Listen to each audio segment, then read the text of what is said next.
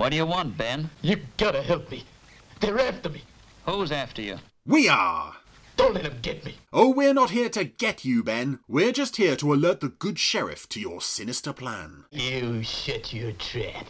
Oh, no. You see, Tex, we have definite proof that this man is up to no good. How come you're so sure? This morning, I was handed this piece of paper by my good friend Marina here, whom you only have to look at to see that she is a woman of exemplary character, which says, in 4 simple words, that Big Ben here is going to strike. Again. Huh. Okay, Ben. Now start talking.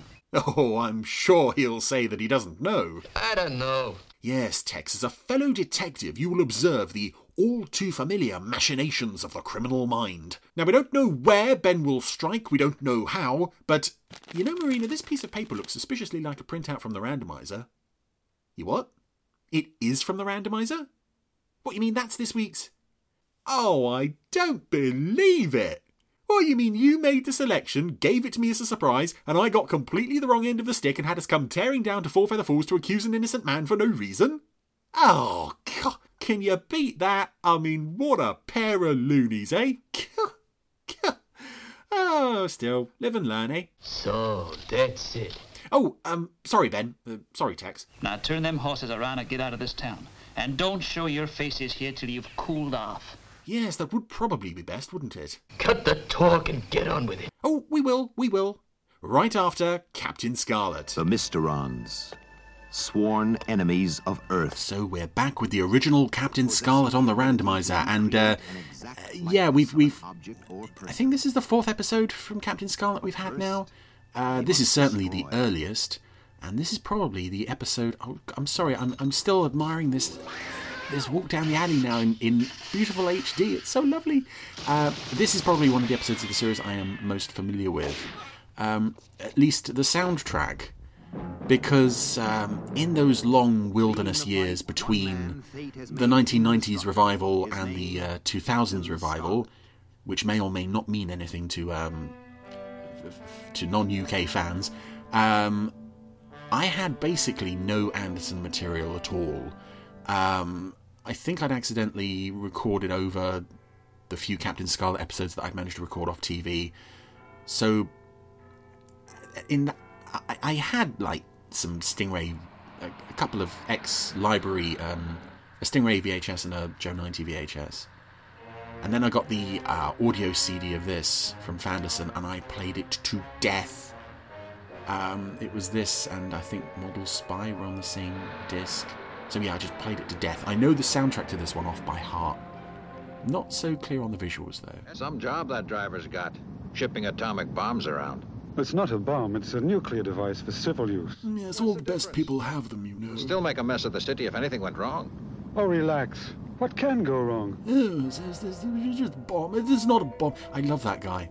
And I don't know who does the voice of that guy, because that voice is the co-pilot on the DT-19 in Winged Assassin as well, and I don't believe that is any of the voice actors who were credited on this show, on the end titles. But oh, I love that. It's not a bomb. It's for civil use. You don't move in the same circles as I do, fellow police officer. All the best people have them, you know. These nuclear devices in the corner. You're not anybody if you don't have a nuclear device in the corner. Crazy! I can't hold it. I just can't hold it. Anyway, the truck driver, Macy, seems to have lost control of his vehicle, rammed the police car off the road. And this begins... Oh, that's one of my favourite parts of the London street set. So if you've seen Captain Scarlet, you know they like to reuse this London street set that they built. Actually, I'm saying they built it for this episode. I'm sure it's like...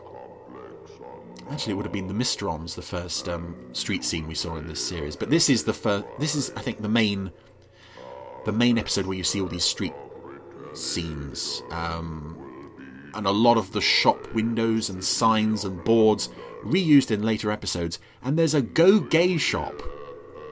I don't know what the Go Gay shop sells, but I love that in this this show from the late 60s, You know, there's a little bit of gay unintentional. I'm sure it was. I'm sure nobody at the top knew that was in there. I guess that was just someone's idea of a joke. But yeah, the Go Gay shop is in the world of Captain Scarlet, which makes perfect sense to me. And one day I would actually like to sit down and just make a list of all of the shop front names and the shop, the names of all these buildings, because you see them so often. It would be nice if someone could recreate some of these names in what's that thing where people are like making logos from old shows and then selling them? There's the Go Gay shop again. Although this time it's the Go Ga shop. No, there's a branch of the Go Gay shop on both sides of this London street. We've lost contact with a transporter. Repeat, we have lost contact. Because it's just such a popular shop. Transworld Freight, Randall Home Comfort. What else we've got? Informal World Facts. This is a beautiful shot of sequence of the transporter just tearing through London. The driver has completely lost control. It's totally under the Mysteron influence. Just making these mad turns, demolishing cars and buildings and lampposts. Oh, what else have we got here? Cope Brothers, which appeared to be a toy shop. That is now no more a toy shop. That's a pile of rubble. Oh, I love that shot of Macy sitting back down behind the wheel. It looks so human. Gerhardt Manufacturing.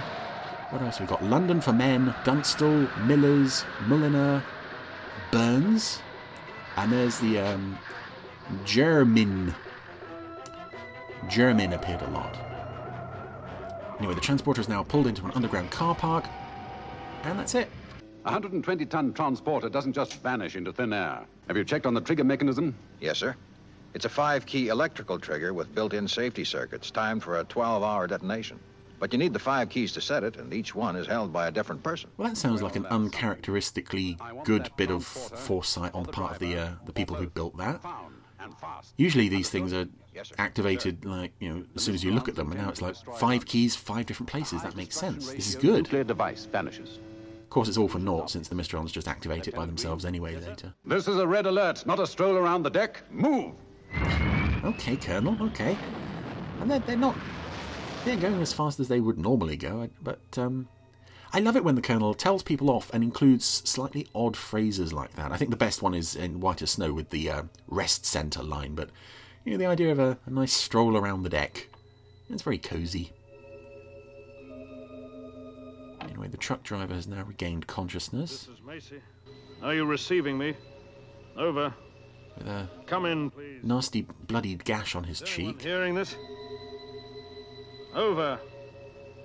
It's dead. And this puppet, I think this is the first episode he appears in, and he played quite a lot of Mysterons because, much like the who was the puppet who was...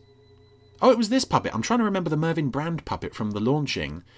So I must have talked about this before. But yeah, the reason this puppet played so many Mysterons through the course of the series is because he was one of the few guest characters to have a blinking head, which was made specifically for this episode, for these scenes where he's waking up. And going back to where I started this this rambling randomizer, this episode on audio, there's a lot of dead space in it in scenes like this where the Anyone around? truck driver is just exploring the car park. But the script, Ed Bishop's narration, which I think was written by Ralph Titterton, it all works really well to cover the gaps. I don't think there's much cut out from these scenes on audio. And if you're interested to listen to those, still available from Big Finish. Then it remains for me to wish you a very good night. Good night, everyone. And isn't it reassuring that in the year of 2068, all the news announcers are going to go back to sort of, well, I'm just off to bed now, so from all of us here, good night.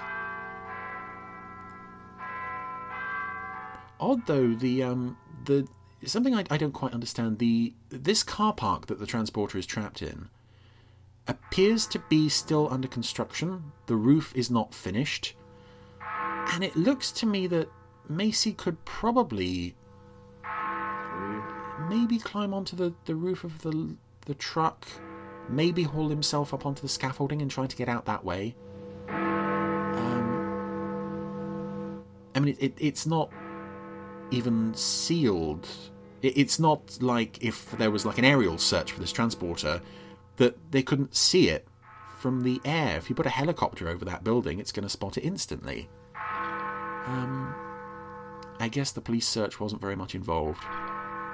They had to get the civil use guy to hospital. 13.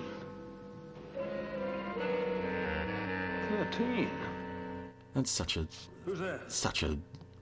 surreal moment as well. This is a very atmospheric scene of Macy first being, just exploring his new prison, then the clock, and then this absurdly sinister shot of the back of the truck just opening on its own.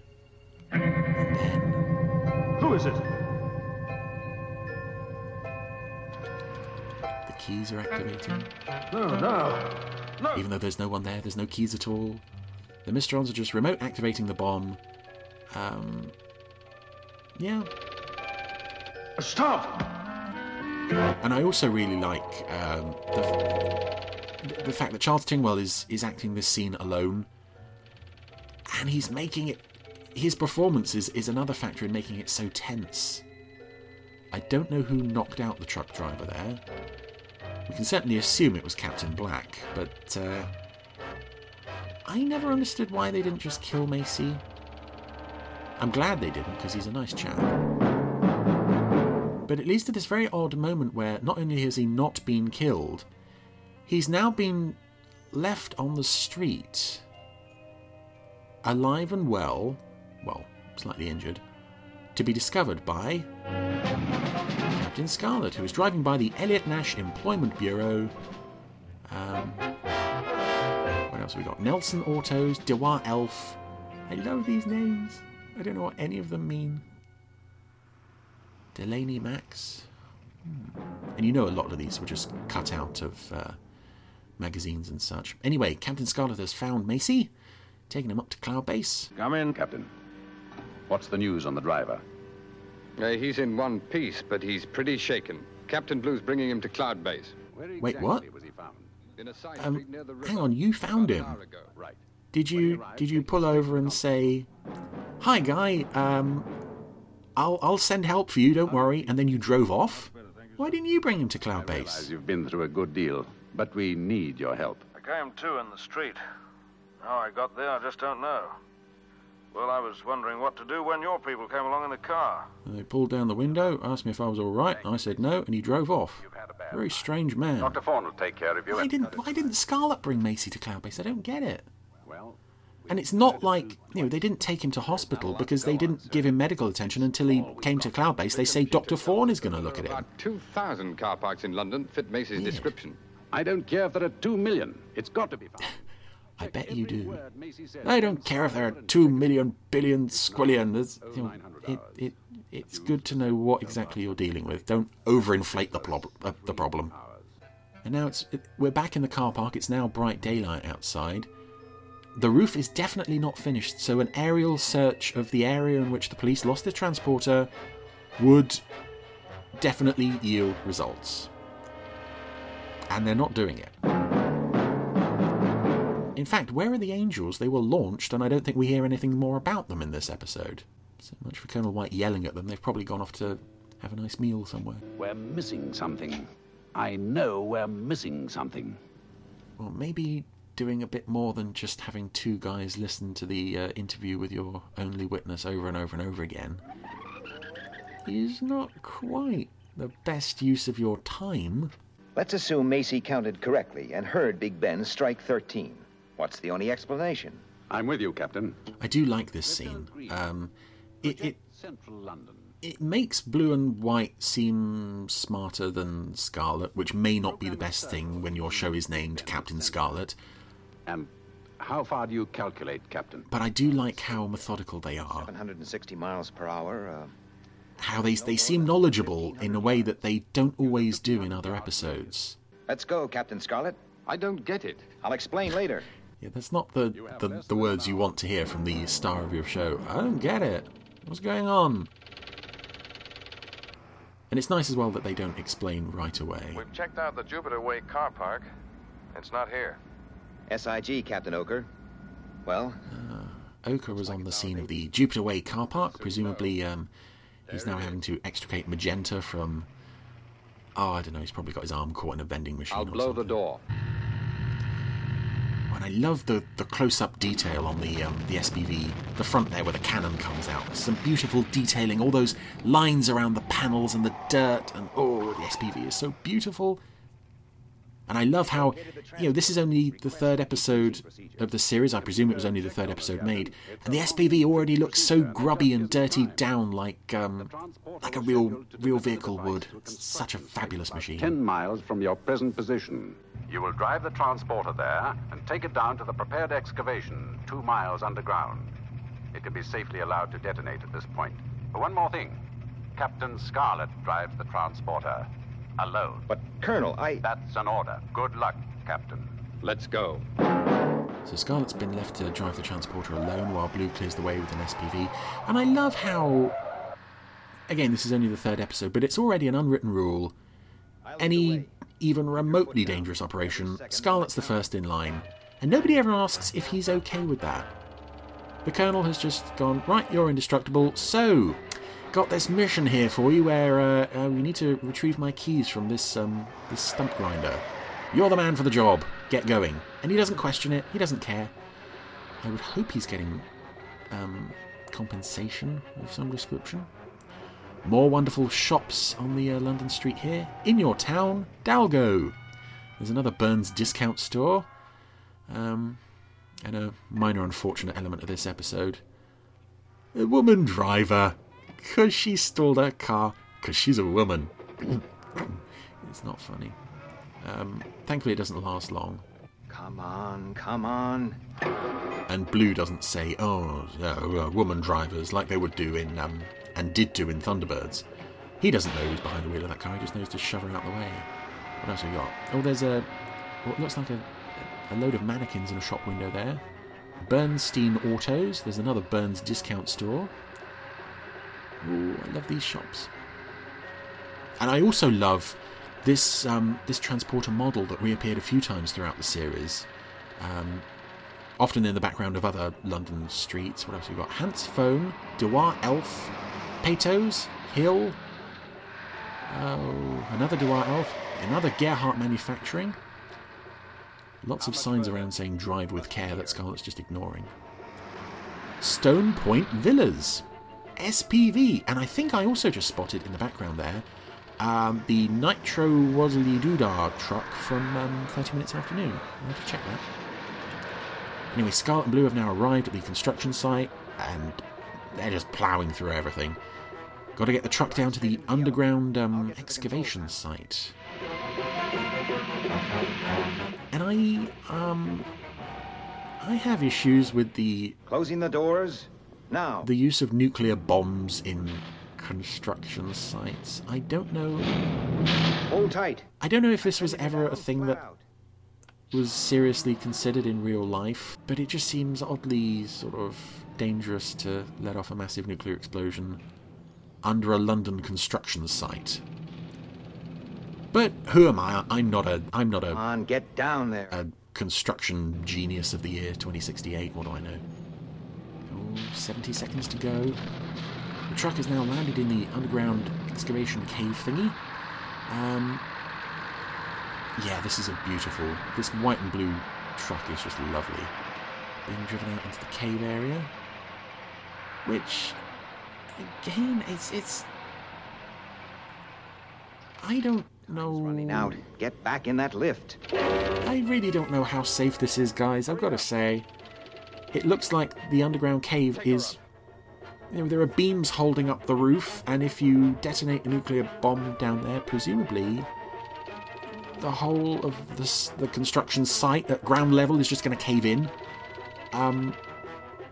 But, we're 10 seconds away from it going off here, so a bit late to do anything about it now. And Scarlet's not out of the lift yet. Are you all right? I will be, Captain. I will be. Once I speak to the Union. Ugh. And here we get the explanation of how Captain Blue and Colonel White knew that Big Ben really had struck 13 times.